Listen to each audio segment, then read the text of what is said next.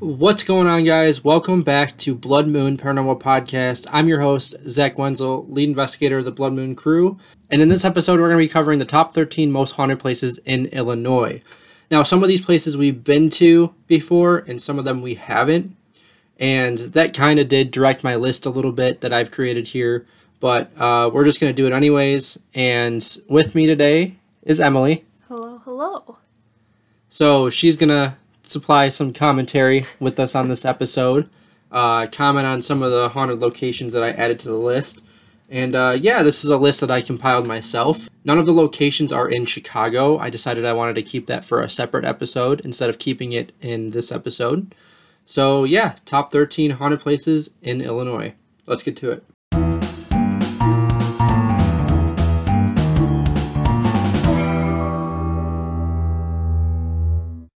So at number 13, we have Manontino Asylum. This is in Manontino, Illinois. So this is a little bit south of where I live. And I've been here before with Jake around when we first started, but we just it was more like urbexing. We didn't really investigate too much, but we did experience a little bit here. In 1927, the state of Illinois purchased over 1,000 acres of land for a massive mental health complex.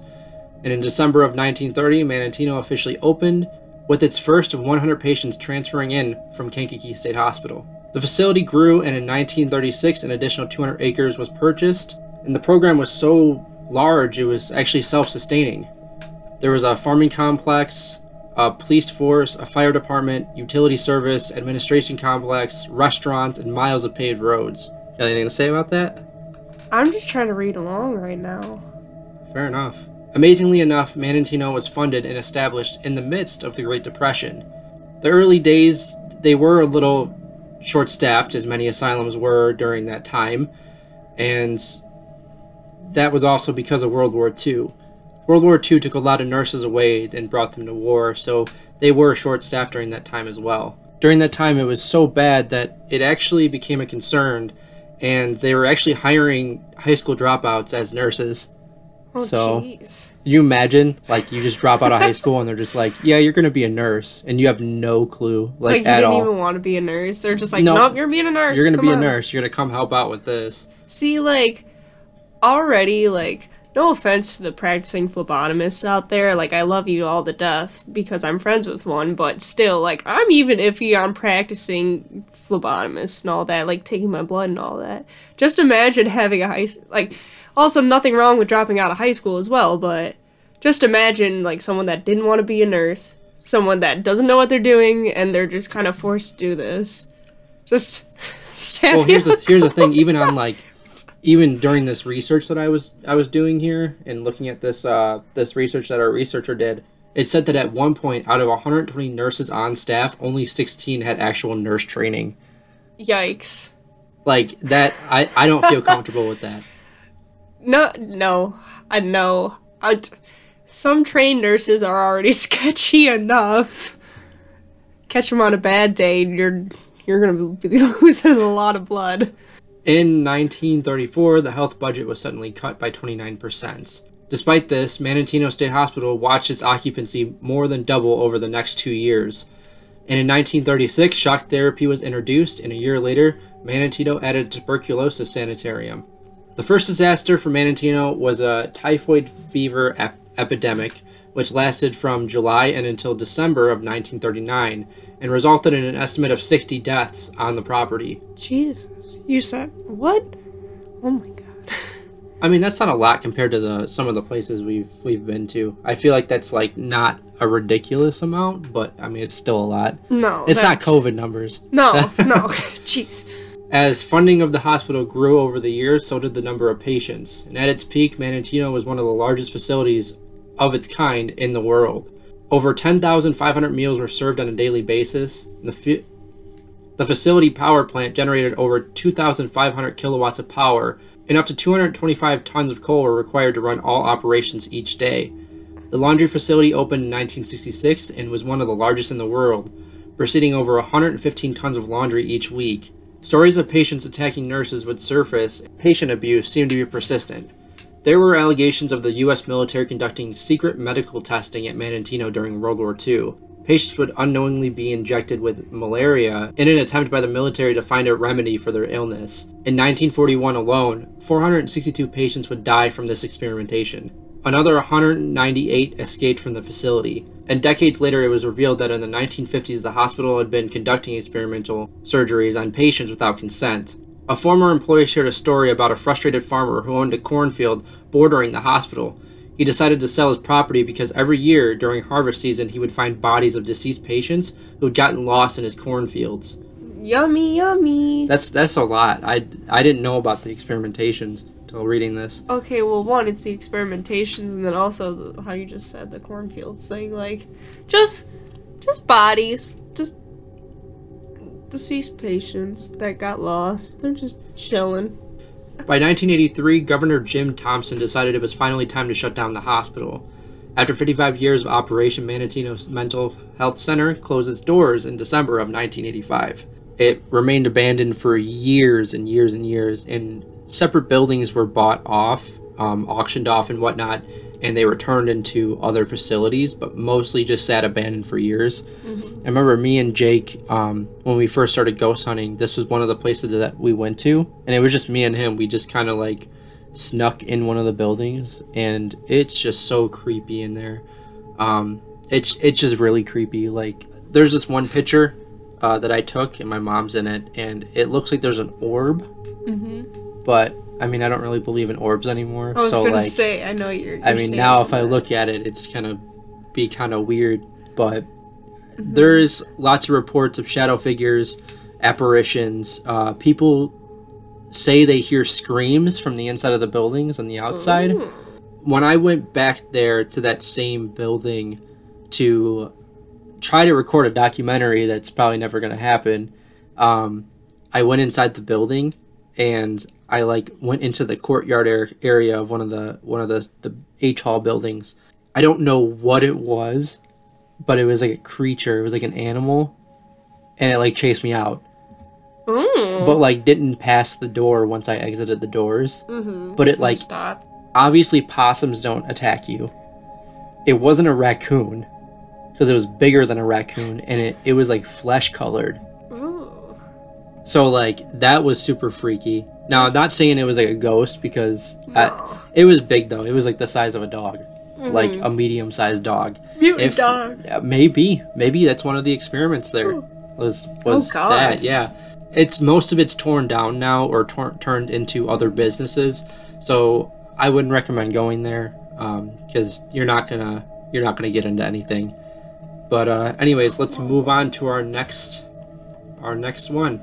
At number 12, we have the Rialto Square Theater in Joliet, Illinois, and this one is one that's a little close to home.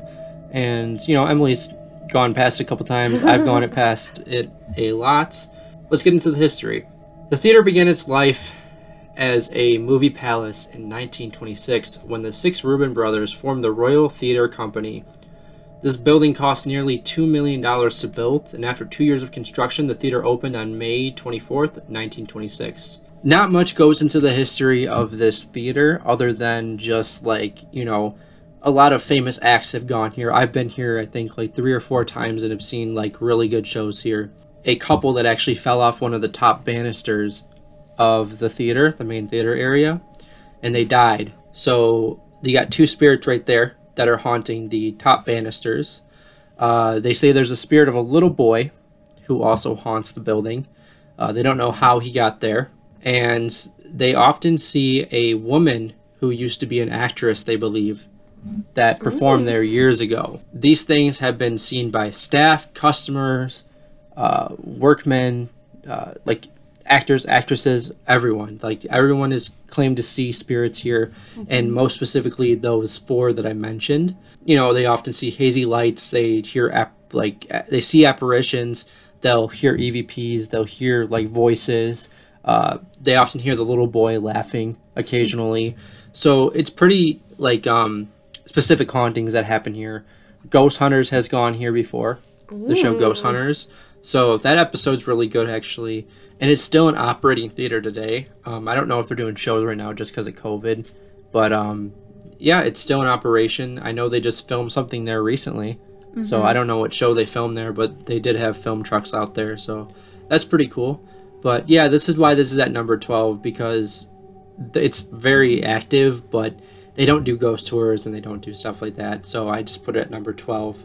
Moving on to number 11 is Aux Sable Cemetery, and this is a place that Emily's been to more than I have, actually. She's been here twice? 3 times? 3 times.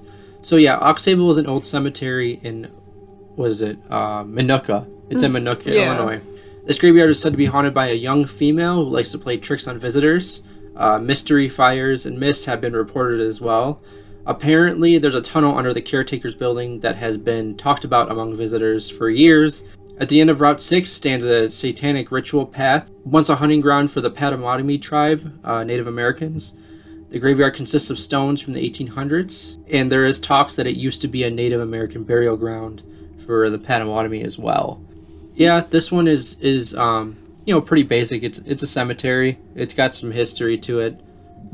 Like I said, dating back to the 1800s. It is so weird there. It has such a weird feeling. You feel so disconnected from reality when you're there. It feels like one of those, it's kind of like Silent Hill aspect where you pass through kind of like that veil and then you're in like a whole different world.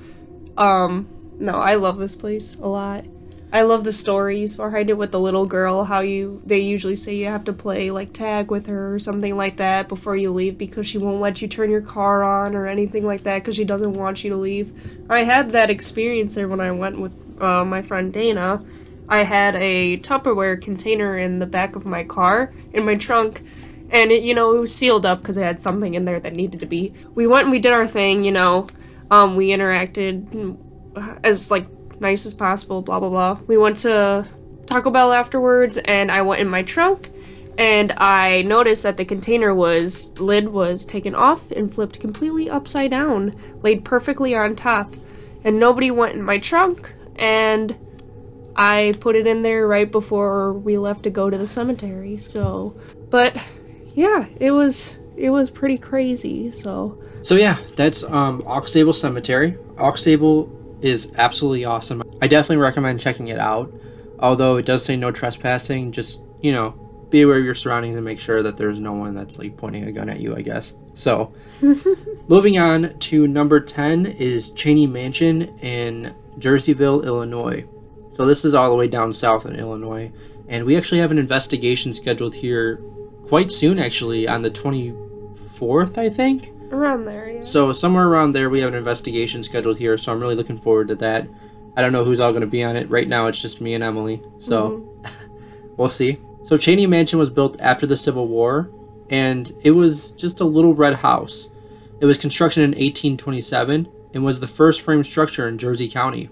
The mansion served as a tavern, a stagecoach stop, a bank, a doctor's office. It was also utilized as a station for the Underground Railroad until the end of the Civil War, and included a false cellar that was used to hide slaves searching for freedom. Ooh.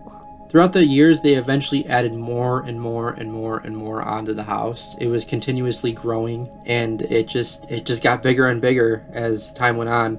In 1997, the Cheney Mansion was eventually purchased and donated to Jersey County Historical Society. And that's actually who it's with right now. The Historical Society owns it, so they've completely renovated it and turned it into a museum, as well as the other buildings that are on the property. I think they have like a chapel, a barn, and stuff like that all throughout there. So that's really cool. Okay. Now, this place has a lot of hauntings, and it has to do with a lot of the residents who stayed here. So on the second floor, in the hallway, people have reported that when alone in the mansion, when standing in the stairs or hallway or adjacent room, they will hear men and women conversating downstairs. In the children's room, the attic door will close on its own. Also, a stuffed rabbit is sometimes moved, and jack and balls are sometimes played with by the unseen. In Petey's room, it has been reported that the bed will levitate on its own, then drop to the floor at times, and then move on its own. People have also reported what looks like an invisible person moving around in the bed and or hearing heavy breathing. And then they have a room called the trunk room. People have experienced the strong smell of vomit. Someone has reported the experience of being grasped tightly on their arm by an unseen hand, which held on to them for 2 or 3 minutes, and several other people have reported being lightly touched in various places. Miss Dorothy's room has a spirit of a small black girl who is reportedly living in the closet. A ball is sometimes played with if sat in front of the closet door. People also report experiencing a strong, moving smell of soap. Soap? A strong, moving smell of soap. Of soap? Like, okay, what are we talking about? Like lavender soap? Like just Irish, soap. Like Irish the most... Spring soap? I Like, don't know if Irish Spring was a thing back then. I don't know.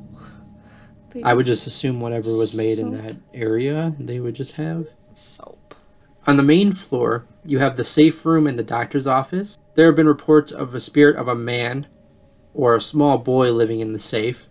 People's hair is sometimes played with while they are just in the safe, and at times can be tugged on quite hard. Sometimes they hear the sounds of a little girl singing to an unknown but familiar tune. Unknown, familiar tune? Yeah. Like, so like it doesn't say like... So like you don't know I know, what so the tune is, but you feel like you recognize it, basically. That's kind of fucked up, because that's... That's spooky. There have also been reports of people also hearing a woman laughing in the same areas, and people will witness the rocking chair moving on its own. Ooh. In the basement, people often see a black moving mass. Oh gosh. It also has been common for females to be scratched on their back or neck. Hell yeah. Also, many females have been reported to have their hair being tousled, lifted, touched, and blown on by unseen forces. This is an area that has very high EMF ratings, so apparently EMF detectors go off a lot down there. And this is where people see unexplained mists inside the slave tunnels. Ooh. So that's a lot of the activity that happens at Cheney Mansion. And yeah, we're going to be going there on April 24th. So I'm really looking forward to that one, because I feel like it's been a bit since we've done like a mansion, like a big house. And it's just going to be a good time. So yeah, that made number 10. I guess that could probably change after we go there. Moving on to number 9, we have Mineral Springs Hotel in Alton, Illinois. It was 1914 when August and Herman Lohr, German immigrant brothers, started building the hotel and discovered mineral springs underneath the hotel. The brothers believed that the springs were truly a cure for many illnesses. We're going to talk about some of the people who have died here and who apparently still haunt here. Mr. Lou Harwood allegedly shot himself in the hotel bar area only a few years after it opened, and he reportedly still haunts that area today.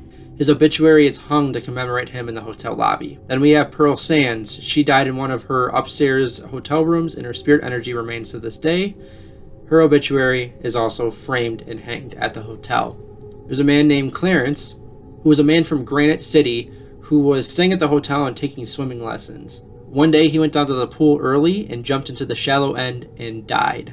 Cassie, or Cassandra, is a little girl who haunts the pool area as well. The story is that she drowned there, but there is no evidence of a young girl who ever drowned there. That's just what they think happened, because, I mean, if you're in a pool area, what's... What else is there? Yeah, especially for a little girl. Okay, like, what are you gonna do? can slip, fall, and crack your head open. Bam. And then roll into the pool and drown. All leads to drowning. And then we have Charlie. Charlie is rumored to be a ghost that haunts the hotel bar. The story goes that he was struggling. He's a depressed artist who drank his sorrows away and rang up a bar tab he could not pay. In order to pay his tab, he agreed to paint a mural of Alton, but shot himself instead. Oh. But yeah, so that's the that's the Mineral Springs Hotel. That's in Alton, Illinois. I've never been here before, but I've heard a lot of good things about it, and I've also heard people say that it's not haunted at all. But it's like mixed reviews. Like, you either experience something like absolutely awesome, or you experience nothing at all. Like, that's how I've like people like talking about it. Moving on to number 8, we have the DeSoto House Hotel. The DeSoto House opened in 1855 and was known as the largest hotel in the West. The DeSoto was built to service the people arriving in Galena in the mining and trade center. The hotel consisted of 5 stories and a lower level, 225 guest rooms, a gentleman's reading room, ladies' parlor, a 300-seat dining room, a kitchen with equipment for feeding hundreds, and its own gas works for lighting halls, dining rooms, and public areas. In addition, retail stores, offices, a saloon, a bowling alley also found their home in the DeSoto House. at some point. They just added all this stuff on to the hotel. I'm down with the bowling alley.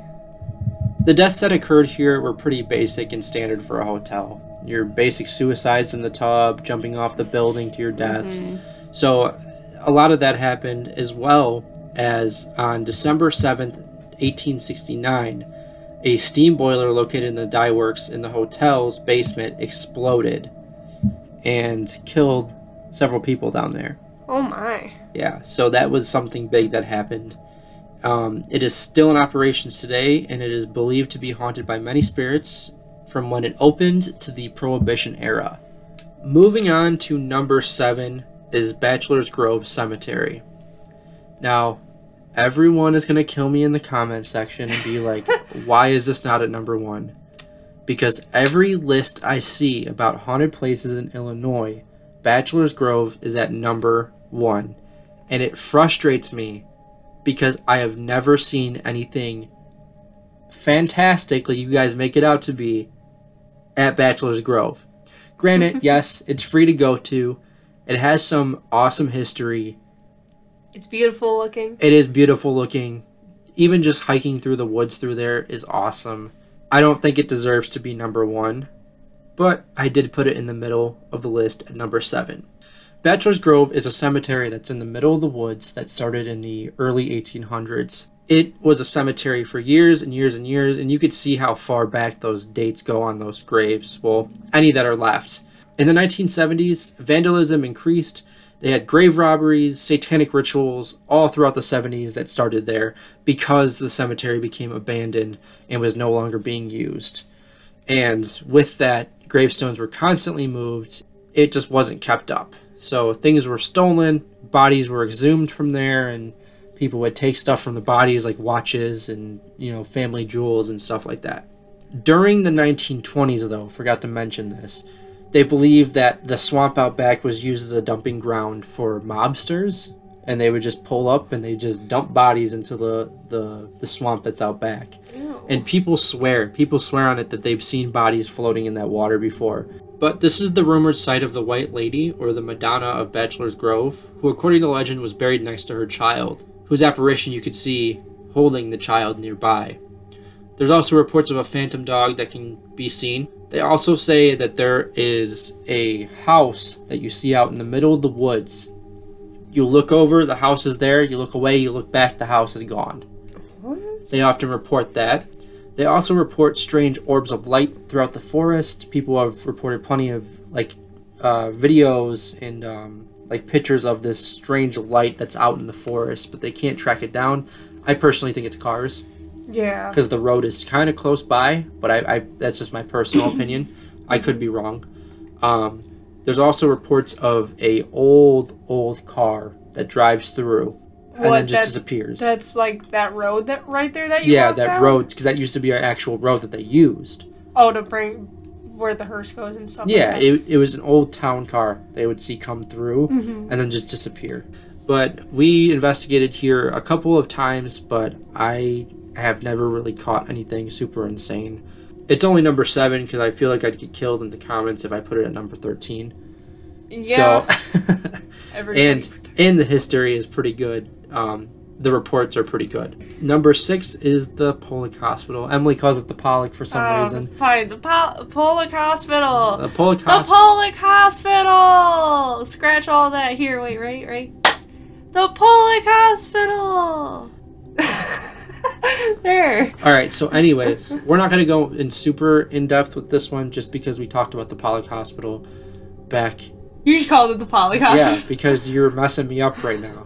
We talked about the Pollock Hospital in the in episode 2 of our podcast, Bartonville Insane Asylum. So if you want to learn even more about this hospital, go to that episode after this episode. So just to talk about it a little bit, the Pollock was built on the grounds of the Peoria State Hospital in Bartonville in 1949 to serve the needs of patients at the asylum that were suffering from tuberculosis. The Pollock was actually named after the doctor that studied tuberculosis at the asylum during that time, so it was named after Dr. Pollock. So he was an inspiration to build this hospital and truly build it up to what it was and cure tuberculosis. It was separated by a male and female ward, and sometimes they would often, across the halls from each other. Yeah. And there was one that was a naked old lady, apparently. Oh, I remember the this. naked old lady? Yes. Apparently a older woman would undress herself and then run into the male ward and like attack males. And that's super interesting. Didn't they say that not a lot of like aggressive things happened here though? Like No, what was it? The Zeller purple? Was it? Yeah, no. Dr. Zeller didn't believe in harsh treatment at this asylum, so he didn't do lobotomies, electroshock. But it goes more into that in the Bartonville episode, so go watch that. It's episode 2 of our podcast, and it talks about everything to do with the Pollock and Bartonville. Don't forget the video, our investigation video. Yeah, so you could check out our investigation at the Pollock Hospital. There's 2 of them actually on our YouTube channel. So check those out. We caught some crazy stuff. At least 64 patients died from TB while housed in that area. So not a whole lot of people died in this building, but I do believe the building is kind of smaller itself. It's not one of the biggest buildings that were on property. So I believe that those 64 patients just being crammed all in one and all the history that's been a part of this building has really caused it to be just a massive surge of paranormal activity. So at number 5, we have Evil Intentions Haunted House in Elgin, Illinois. This one, I have no notes. There's no notes for this one. You don't need notes. I don't need notes. I help with the ghost tours there, so I get to guide them through and tell a little bit about the history as we're guiding them through. So I got this. I'm not going to go into full tour guide mode because I don't feel like it right now, but we're going to talk about the history a little bit. So the building was built in the 1890s in the industrial district of Elgin, and it was originally built as the Western Thread Company, and what they did there was they basically just made like fabrics. That's what they made. They had a bleaching room and everything, and they just made fabrics there. That's all it was at first. Eventually in the 1900s it was bought by the Elgin Metal Casket Company, where they made metal caskets. Through its history, it has experienced so much trauma and bad accidents that it's hard for it not to be haunted here. One accident that occurred here was actually a cyanide spill that went straight into the river, and I believe they used that river for drinking water. It's gross. The water is already pretty gross. It does smell like stinky fish right by the water. It's pretty bad. But on top of that, the cyanide spilled out of the factory. It's what they used to dip the metals in and stuff like that, and went down the street and into the water. It's funny enough that they actually had someone come in that spilled the cyanide. Came in, one of the workers, and they talked about the cyanide spill with the owners of the haunted house. So, moving on. I love that. Right? Yeah, yeah, I may have spilled the cyanide. He's like, we had like a big container of it. Like, it was just a huge container, and it just spilled. Like, oops. Like, how do you let that happen? Like, I feel like you just don't. It's like the professor in the Powerpuff Girls with Chemical X. Oh yeah. Whoops, Chemical X and this magical shit right here. Just break it open. Pores everywhere. Exactly. During the time of the casket factory's operation, they believe that there was a worker, also rumored to be a janitor, that would actually kill people inside of the factory at night. Now, there is no truth to this. I don't know for a fact. It's just been rumored from locals and whatnot. In the 1980s, the factory was finally shut down and they moved it to Indiana. So the casket factory was completely abandoned from 1980 to, I'd say, about the 2000s. And during that time, there's a residential area right next to the factory. Those people who were living in those homes had reported that there was cloaked figures that actually went inside of the building, and they'd see an eerie like candle glow from the windows. So they actually believed that there was satanic rituals that happened inside of the building, and I believe that. I believe that some of the locals seem like they're pretty legit about their stories. So I do believe that actually happened. escape patients from the Elgin Mental Asylum. That's right. I almost forgot about that. There's a mental asylum across the river from the casket factory, and they actually believe that there's a tunnel system that connects the casket factory to the mental asylum. You think so? I don't know. I know that's what they say. That's what they say, and they say that because they used to bring caskets over to the mental asylum. Yeah. And that was the easiest way to bring it. And they would put 3 or 4 bodies inside of the casket, at a time. Just shove them in there, because they were doing experiments at that mental asylum, and it's still open today.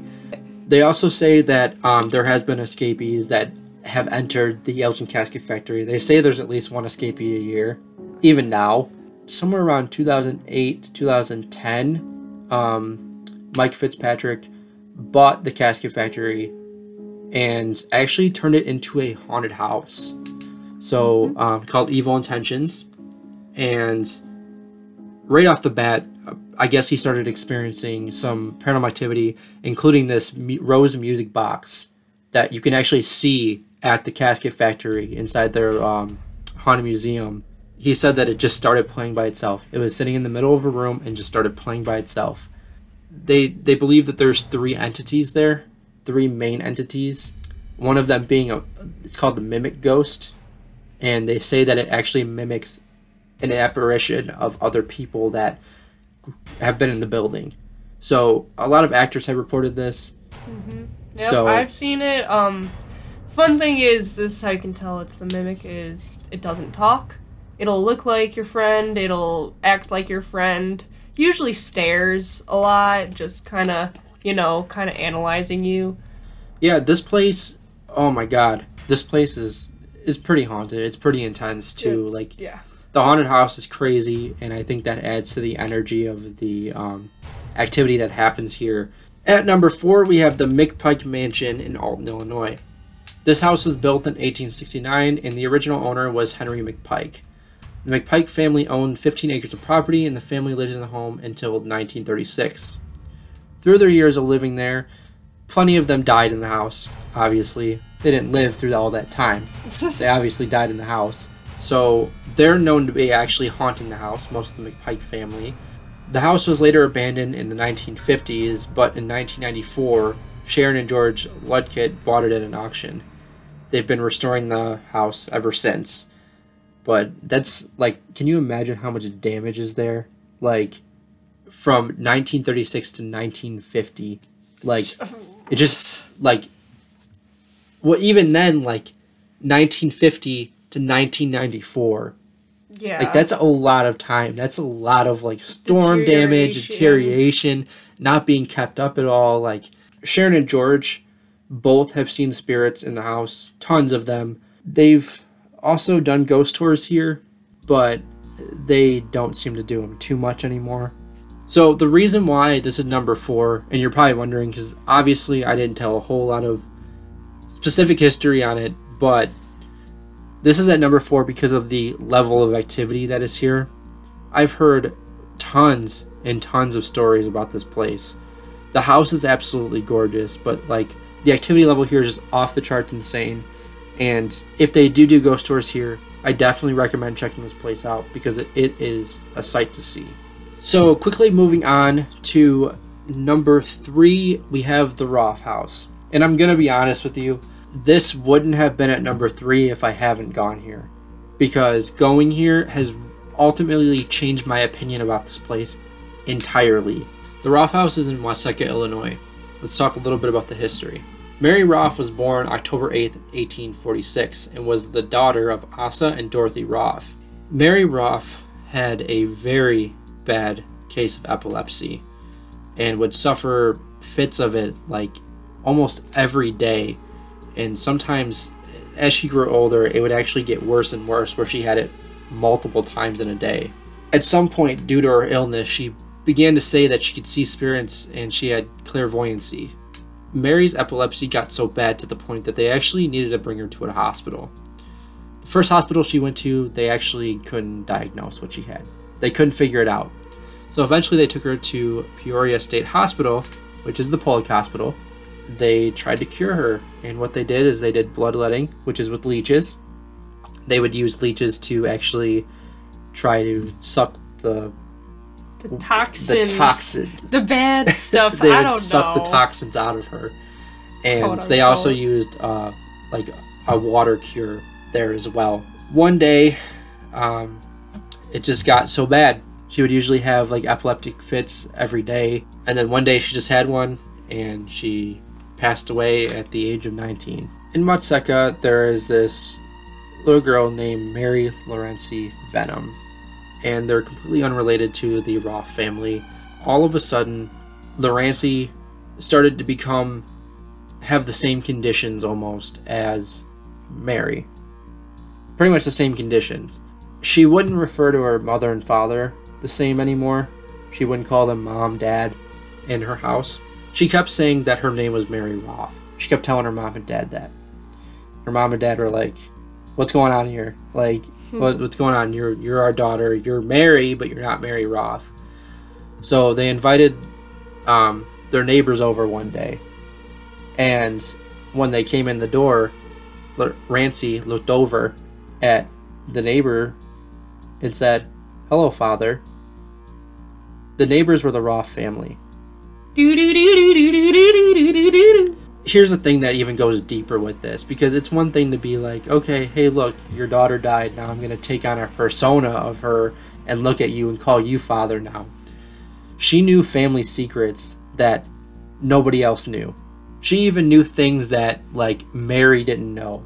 Like the fact that the Roths had a daughter that had passed before Mary Roth was even born. So she knew stuff like that. They had plenty of doctors come in there and try to figure out what was going on with her, and they couldn't quite figure it out. One of them specifically being Dr. E. Winchester Stevens. When he was talking with Rancy, she drew a complete diagram of his entire house, and she had never been to his house before. She drew it from the Venom family living room. Now, that's pretty crazy. Like, there's no way that would work. That's pretty impressive, I'll say. Even when she was asked, like, who are you? She kept saying, I am Mary Roth. So she was taking on this persona of Mary Roth. And eventually the Venom family's like, okay, we'll just give you to the Roth family. And when I heard that, I was like, what? Like, that's your daughter. You just gave her up to another family because you believe your daughter's possessed by their daughter. So it's like, let me just hand you on over to them. Like, hand over our young child, our young female child, to our neighbors. Right, that's what I mean. Like, that's what I mean. Go. So, we don't want it right now. Take it. So she stayed with the Roth family for 100 days, and then she went back to being Rancy. She was no longer Mary Roth. She went back to normal, lived to 90 years old in California. Yeah. So, like, she was fine after that. And she's fine.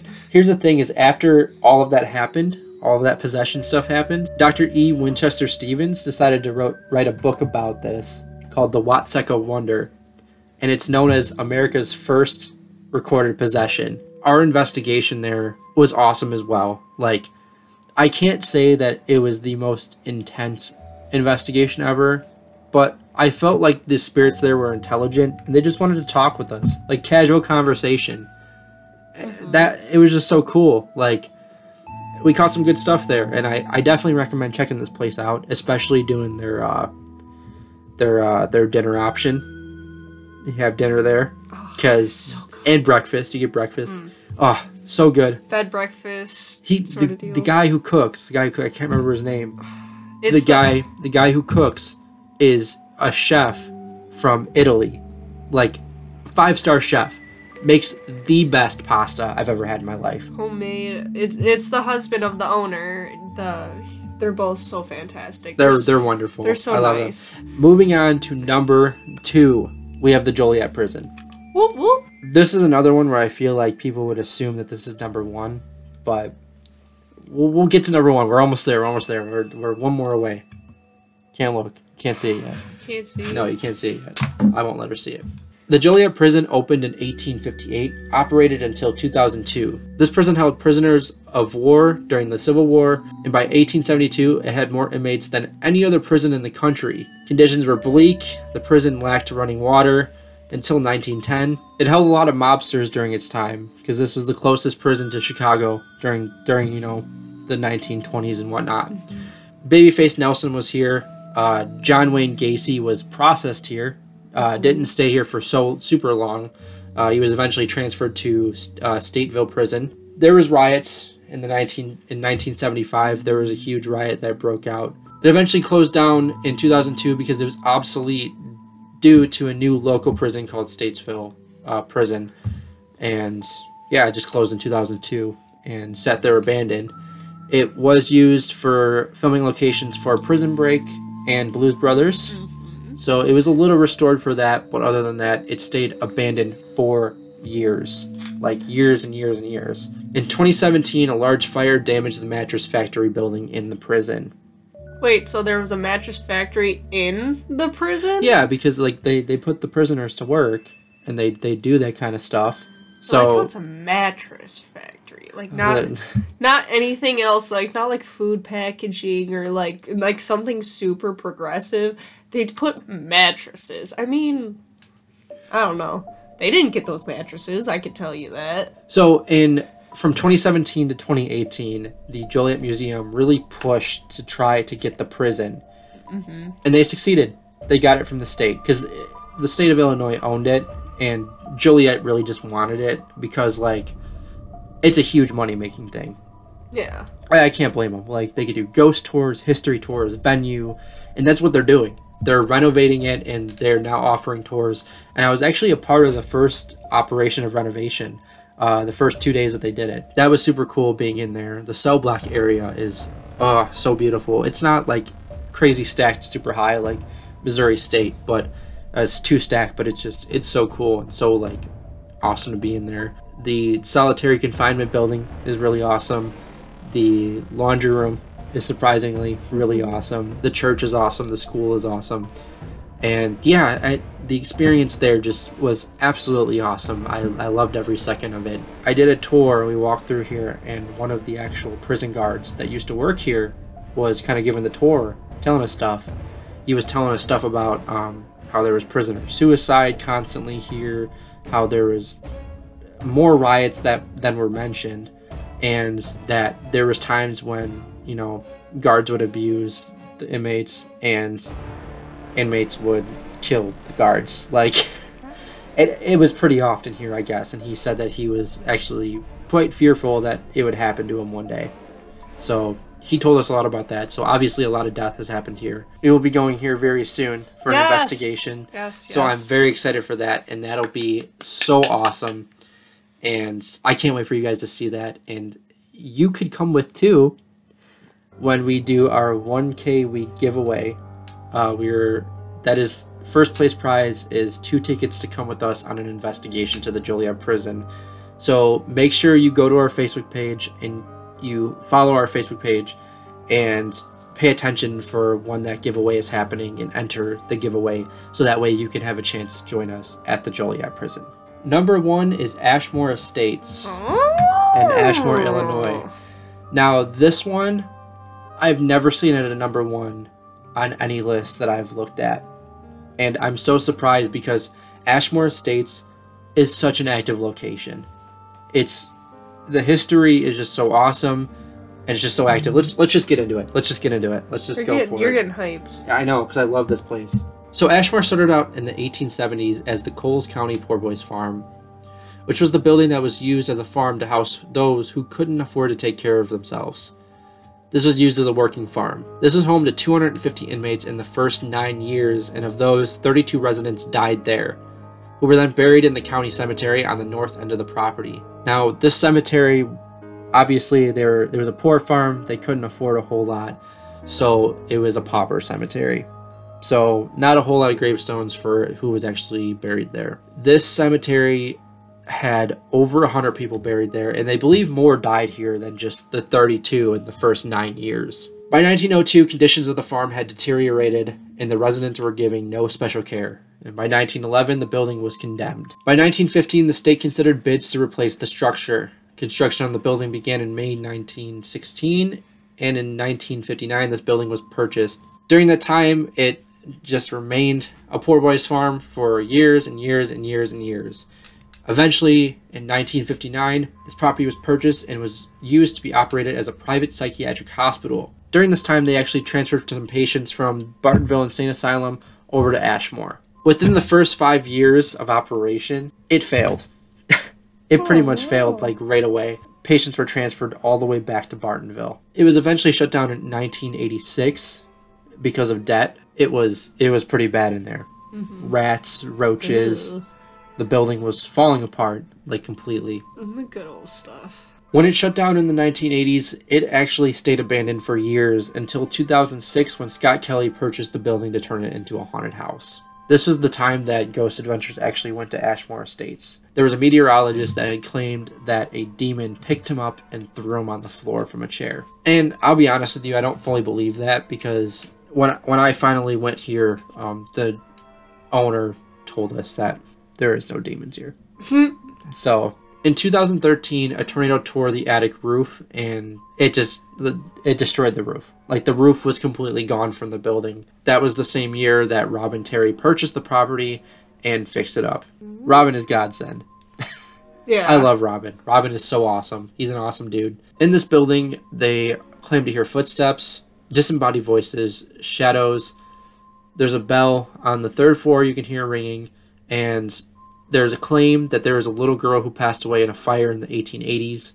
Her name was Elva Skinner, and her nightgown caught fire and she was burned to death where the original property was. So the wood building that we talked about in the beginning, Yeah. apparently she caught on fire there. But that's just a rumor, because, I mean, if she caught on fire in a wood building, the whole building's going to fucking go down too. I'm just Yeah. saying, that's just a rumor. I mean, it's a possibility. that I makes feel like sense. I've never actually, like, conversated with her. There's also a twins room, so 2 twin girls that used to live there. Room for that. There's a spirit in the basement as well, in the boiler room. So those are 2 very, very important things right there. We caught an apparition on camera, which we will post on our Instagram. But yeah, Ashmore Estates is at number 1 because of the level of activity there, and the history is pretty awesome. Plus, love Robin Terry. He's a fantastic guy. He's done some great stuff for the paranormal community.